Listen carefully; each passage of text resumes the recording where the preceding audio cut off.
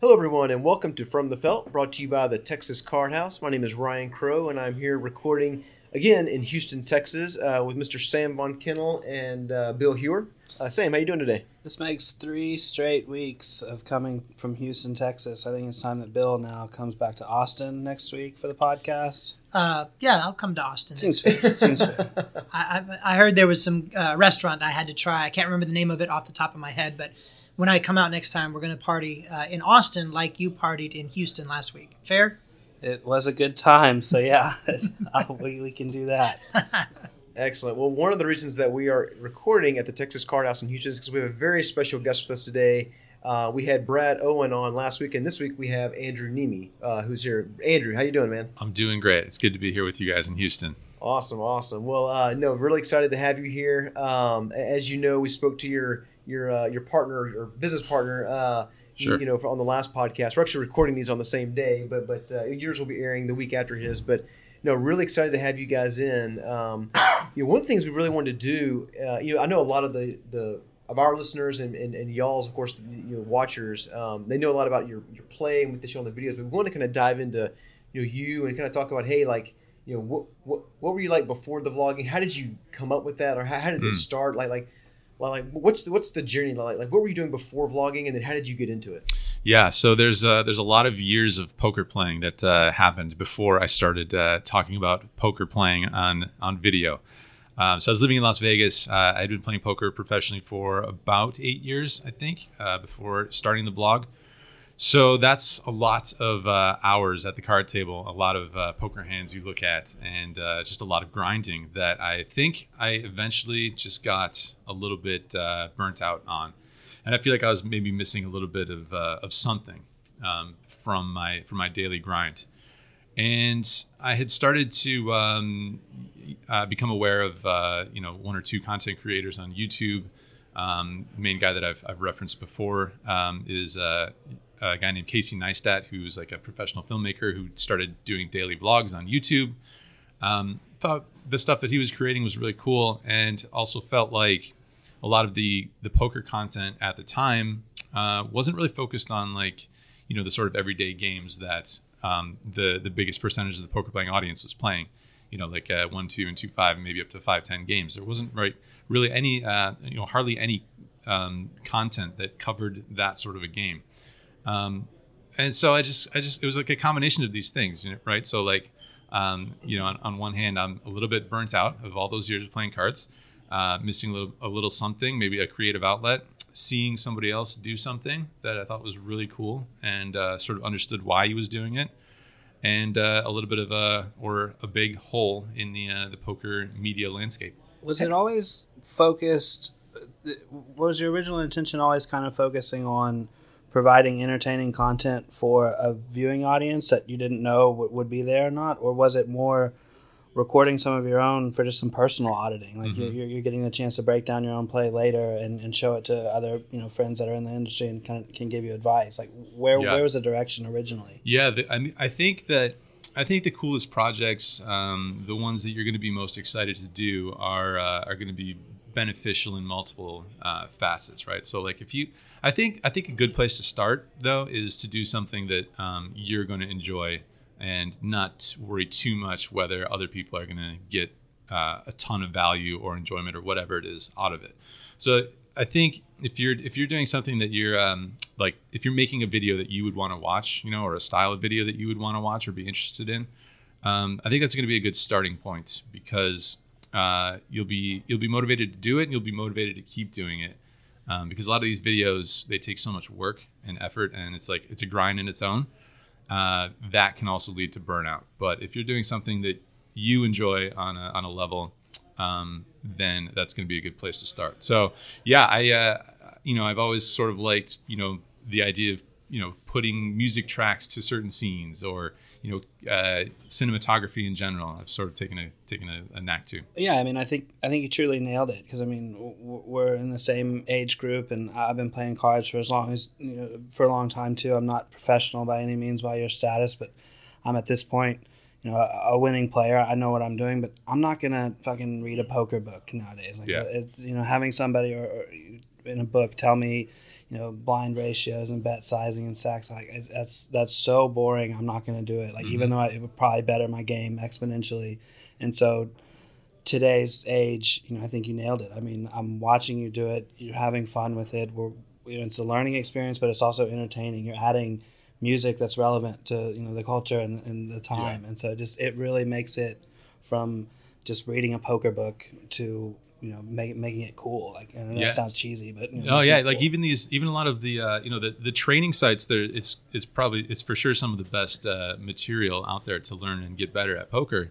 But a lot of that stuff is incredibly dry, and it's you get some Europeans in there that are droning on and on about ranges and solver stuff, and it can be you definitely gonna have to listen to it multiple times in order to get through it and make sure you're hearing everything. And I think my stuff is maybe a little bit of a cross between entertainment and informational, and I think that can help bring some people over from that side of the dryness that is poker study.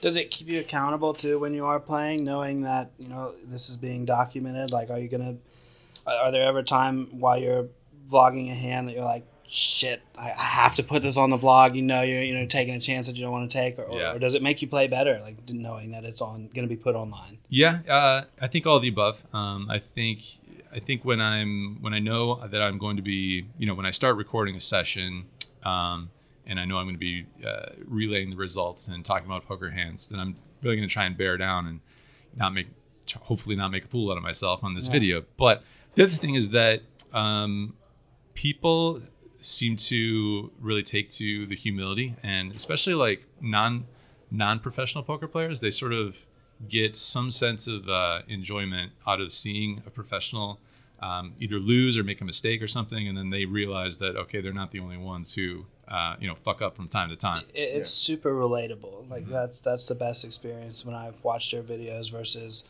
a lot of the other, and I don't mean this in a rude way, like the bigger name pros when they put out videos and like you have to subscribe or pay for them, and it's just like such a class, like I'm going to school. Like and yours is like very relatable. Like as I'm watching it, you make me feel like I'm right there with you, like I'm one of the guys, and you're in it's the like you're having a circle. conversation with you, you're talking to the person like you're having a conversation, which is interesting.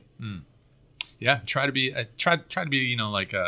just down to earth about these things. And I've always said that like I'm never gonna get to this point where I'm just making zero mistakes in poker. It's just not gonna happen. So if that's the case, then I guess we should be okay with talking about the mistakes and trying to learn from them rather than trying to hide them. Yeah, and I'm just curious to know like the style of the video. Brad kind of told us that he vlogged first, and you kind of copied everything from him. Where do you think he got the idea for this? that look on your face was like, I'm kidding. I wonder does he know who he's talking to? Or is he confused? No, but wait, I mean, he had a good point. He's, obviously he said he started vlogging after he saw, kind of what you were doing and like the style. And so how did you come up with the format and style with which you do your vlogs? Like, because, I mean, and maybe there were people out there before. I started watching your videos back when you came to the Texas Card House the first time, which I think was a little over a year ago. It was interesting to me to see like the ability, like you had kind of a camera at the table, you're filming it, but then you're kind of going through it, and it's, I mean, yeah, it's like a class, but you're kind of talking through your mindset through it. And maybe people have been doing that before. Was that kind of, I mean, did you see someone doing that? Did you come up with that? Like how did it evolve to that format? Well, as far as talking through hands and putting that onto a video, I'm basically doing what like me and my fellow either pro or semi-pro poker playing friends do, which is to break down hands street by street, relaying all the important information so that they can give you feedback on what they think or how they would have played a hand. And that's like been the most beneficial thing for me over the years. I had a text message group of 10 poker playing friends where just always sending hands back and forth. We wake up in the morning to like 200 text messages about poker hands. So it's basically just me doing that with the audience, or talking about a poker hand with the audience in that exact same format. And I think that's part of the reason the vlogs kind of took off, is because a lot of people, when they're not professionals, they might tell a fellow poker playing friend about a hand. They'll gloss over a lot of the details. They won't go street by street, and they'll bet size by bet size and everything. And then the friend will just say, oh, that's unlucky. That's poker. You got unlucky. You played it fine. But they don't really have a lot of people don't really have a professional poker player to talk about a hand with and break it down like to this level of minutia. So that's I just sort of like moved the discussions with friends over into the video, and that's I think it's what a lot of professional poker players do. They just think about the hands this way, and then you talk about it. Very cool. How is I mean, the success of y'all's vlogs obviously is pretty obvious. I mean, has it changed your life much? I mean, like pre-vlog versus now. I mean, you guys are getting hundreds of thousands of views. I mean, how has that affected your life? But also, how's it affected like your poker game? Like the players come after you, they target. I mean, they most of the time you sit at a table, someone, one of the 8, 9, 7 people at the table is probably gonna know who you are. Sure. So how does that affect your game and so forth?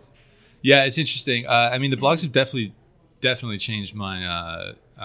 I don't know if it's changed like who I am or anything like that, but going from just grinding day in and day out and thinking about which casino you're going to go grind at versus trying to plan out content and planning trips to do meetup games and all these things. That's a pretty big difference. So now I'm basically like part-time vlogger, part-time poker player. It's like two part-time jobs that make up a lot of work.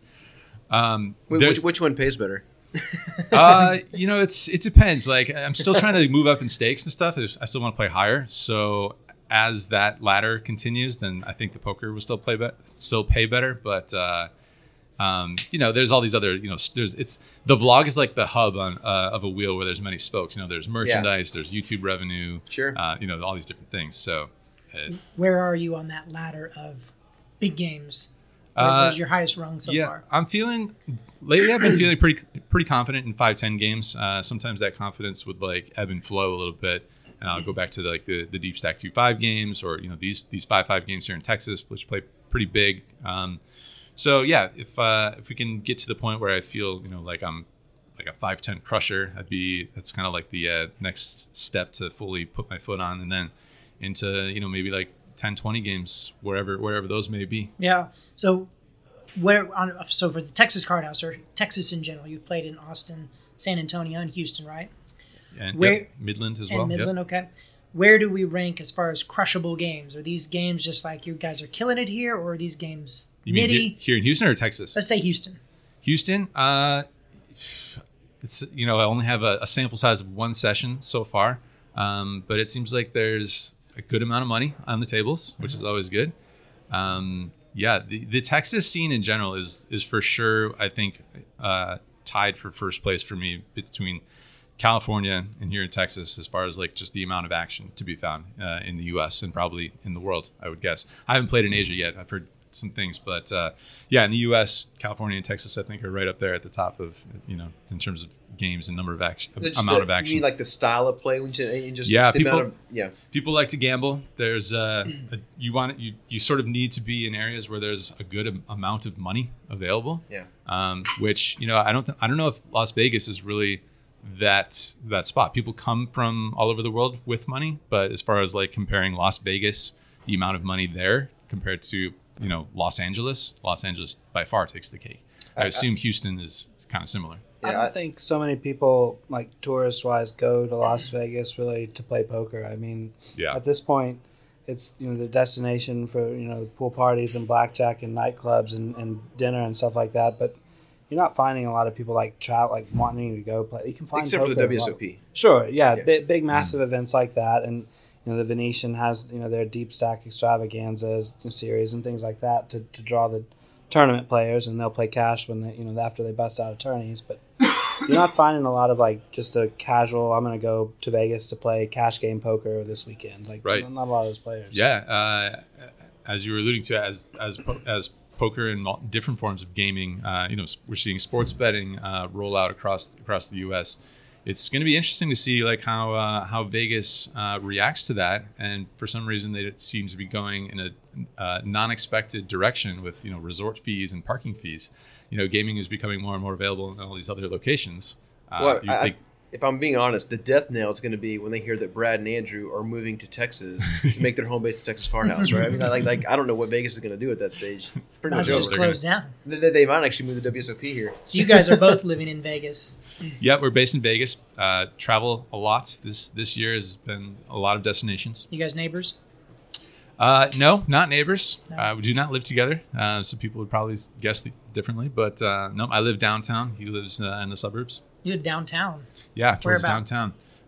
Kind of like by the Arts District. I don't know if you're familiar. But, It's my hometown. Oh, okay. Yeah. Yeah, like in between Arts District and Fremont Street. Oh, very cool. That's a cool area. Like Container Park area.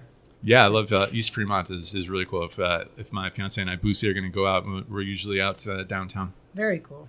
When you're not in vlogging mode and you're just in grinding mode in Vegas, let's say, where are you playing? What's your casino of choice? Yeah, so the past couple weeks I've been at the Bellagio 510. The Bellagio gets the most 510 games out of all the casinos. And then sometimes I'll be at the Wynn Poker Room, which is probably my favorite property, and I usually play the 2-5 over there. It's interesting. It's the same max buy-in, that 2-5 and the 510 at the Bellagio. We always almost always playing Hold'em. We're not mixing it up or anything like that. Yeah, it's been a little while since the proper PLO session. I do dabble sometimes, but my results are probably somewhere around break even after many hours. So yeah, most of all the study really has been in no limit for myself. Well, I'm not much of a cash game player. If I am, I'm playing Omaha. But if I'm playing No Limit, that's in tournament form. So I'm not too familiar. Other than I do like the now the poker rooms at the Encore, the Wynn property. Right. It's a great room. Yeah, the Wynn does pretty much everything right. They got rid of their parking fees. It's free to valet at the Wynn. I heard that. Yeah. I heard that. That's good. Mm-hmm. So you consider yourself more of a cash game player than tournament player. Do you play the WSOP ever? Yeah, the WSOP is kind of like the main time where I'll find myself dabbling in the tournaments. I'll hop in there. Every time I say I'm going to play more tournaments, but then there's like 10 games going at the Bellagio, so I usually end up there. But this year I really should have played more tournaments, just because the amount of success and the number of people that they had in those tournaments this year at the WSOP was astounding. And I think that the next year will probably be similar, assuming they don't change it up for unknown reasons. I would imagine they'll run a lot of the same tournaments, and they're going with lower buy-ins on average, it seems. And I think I'm going to try and make that my focus next time. I completely understand going to Vegas with the intentions of playing in the WSOP, and then just about everything else distracted us when this threesome went there and tried to play. I think we all got one tournament under our belt, and then we found ourselves at the ultimate Texas Hold'em game. Oh yeah, I actually saw you in line. You were in line for the team event. I was way out, so you were way up there. I was actually going to come on and say hi, but then I actually watched the video y'all did on that. So very, very good. So that was a fun one to put together. How'd you guys do in that tournament? It's I don't know. I'm wondering how many spoilers I should give, but we did not win it. That one, they didn't win. No, we did not win that tournament. It was fun though. Yeah, it was me and it was Brad and another friend, Derek Gomez, who actually he makes videos as well. So he's a great player. He was our ringer actually. He was the actual tournament player out of the team. So wow. Yeah. So one thing Brad told us that I didn't know is that y'all didn't really know each other that well before y'all started vlogging together. Right. I think just my perspective, just in having seen videos a year ago and even through now, the fact that y'all been together, that I kind of assumed y'all were just lifelong friends. And so it's interesting. So y'all met right after you started vlogging. Is that correct? After he started. Well, I started, and then he started maybe like 3 months after I started, something like that. Yeah. And then we just kind of connected that way. Cool. I think one of his friends we were talking about videos and stuff, and it's poker can be this kind of like this solo endeavor thing. You're there. I mean, you can talk about poker hands with friends, as I mentioned, but once you're there, you're kind of on your own. That's right. And in videos, with this content creation thing, you can collaborate with other people on videos, and we're doing these meetup games together, and it's along with the creativity that I felt like I was missing. I felt like I was missing actually working either on a team or just with someone else on a project. So yeah, it was cool to talk about this thing that we were both very much involved in. So before poker, what were you doing? Before poker, I was chasing the music industry dream. I was living in Los Angeles. I'd actually got my start in London doing an internship with a music promotion company. And I was there for about a year doing that. And then after my work visa expired, went to LA to continue that pursuit. And, I really enjoyed the job I had in London, but I was never able to really find a job that I enjoyed as much as that. So kind of bounced around a little bit from job to job over the course of 4 years, basically. But yeah, towards I guess that last year was when I started discovering poker. And this was, in the mid 2000s, where, poker was on a massive trajectory. It was all over the place on TV and everything. And, easy availability of online games. Didn't have to drive through LA traffic to find a game. You could just hop online. And I discovered poker slowly but surely. Where did you start playing in LA at? I liked the Hustler Club the most. I was always a massive fan of Las Vegas ever since the first time I went there. And then I think the Hustler kind of had the most like Vegas-y feel to it of all the LA card clubs. And the 5-5 game there, I think, is traditionally just like the best. It's a great spot. Yeah. Bill likes the Hustler Club too, but it's not the poker Hustler Club. I've actually never been to either Hustler Club, but I used to live very close to the one in LA, but my place of choice was Commerce or Bike. Yeah. So of all the places you travel around, it sounds like you guys have been all over the country. And like aside from Vegas, like what are some of your favorite places that you visited? Like where is the action the greatest or the best experiences you've had? Because it sounds like you guys have had a taste of a lot of different areas. Yeah, well, I mean, Texas aside, we've had some great experiences in Austin. The Texas Card House there. They didn't even pay me to say that. The games up at Maryland Live. That's the most number of 3-5 games that we've had. We got 22 tables worth of people together. Wow. So that one 3-5 is okay. 3-5. So that's it's to be able to get like that kind of a turnout. It's not gonna be able to play with everybody, which is not enough time to get to that many tables. But we go to the bar afterwards and grab a beer and try and say hi to as many people as we can. But yeah, the action up there in the Northeast is great. Had a good game down in Florida. It's crazy just how many casinos and poker and how many games are all over the U.S. and all these different locations. Yeah, that whole Texas Hold'em thing, it's kind of caught on, hasn't it? It has. Say the least. Is Hold'em your game of choice, or do you play any of the mixed games, Omaha? I haven't gotten into it. PLO is the only game I've really dabbled in. I actually like Short Deck a lot. I don't know if you guys have played that at all. Not here, but I've heard of it. Yeah, I've played that a few times. I think it's interesting. It's like pretty similar to PLO in that the variance is there. Like some of the mechanics, it's nice that it's still 2 cards and flop turn river, so all the Texas Hold'em people can understand that. But it just adds a little bit more action. You get to play a lot more hands. The VPIPs are a lot higher in that game, so that right off the bat is going to make it more fun. Yeah. Doesn't a straight beat a flush in that game or something? Something weird like in Short Deck? A flush beats a full house. A flush, that's right. A flush beats a full house. Because it's harder to make a flush with half the cards gone, or a lot of the cards gone. But or it should be easier to hit a full house too, because you're a numbered card. Yeah. Right. That's just crazy. Yeah. And the ace. That would never confuse me. Yeah, I would lose all my money. No, it's great. It's really fun. You guys should try and promote He's that. like, let's go sit down. Let's go. We can start a game tonight if you guys want. Right now. All right. 10-20. No, perfect.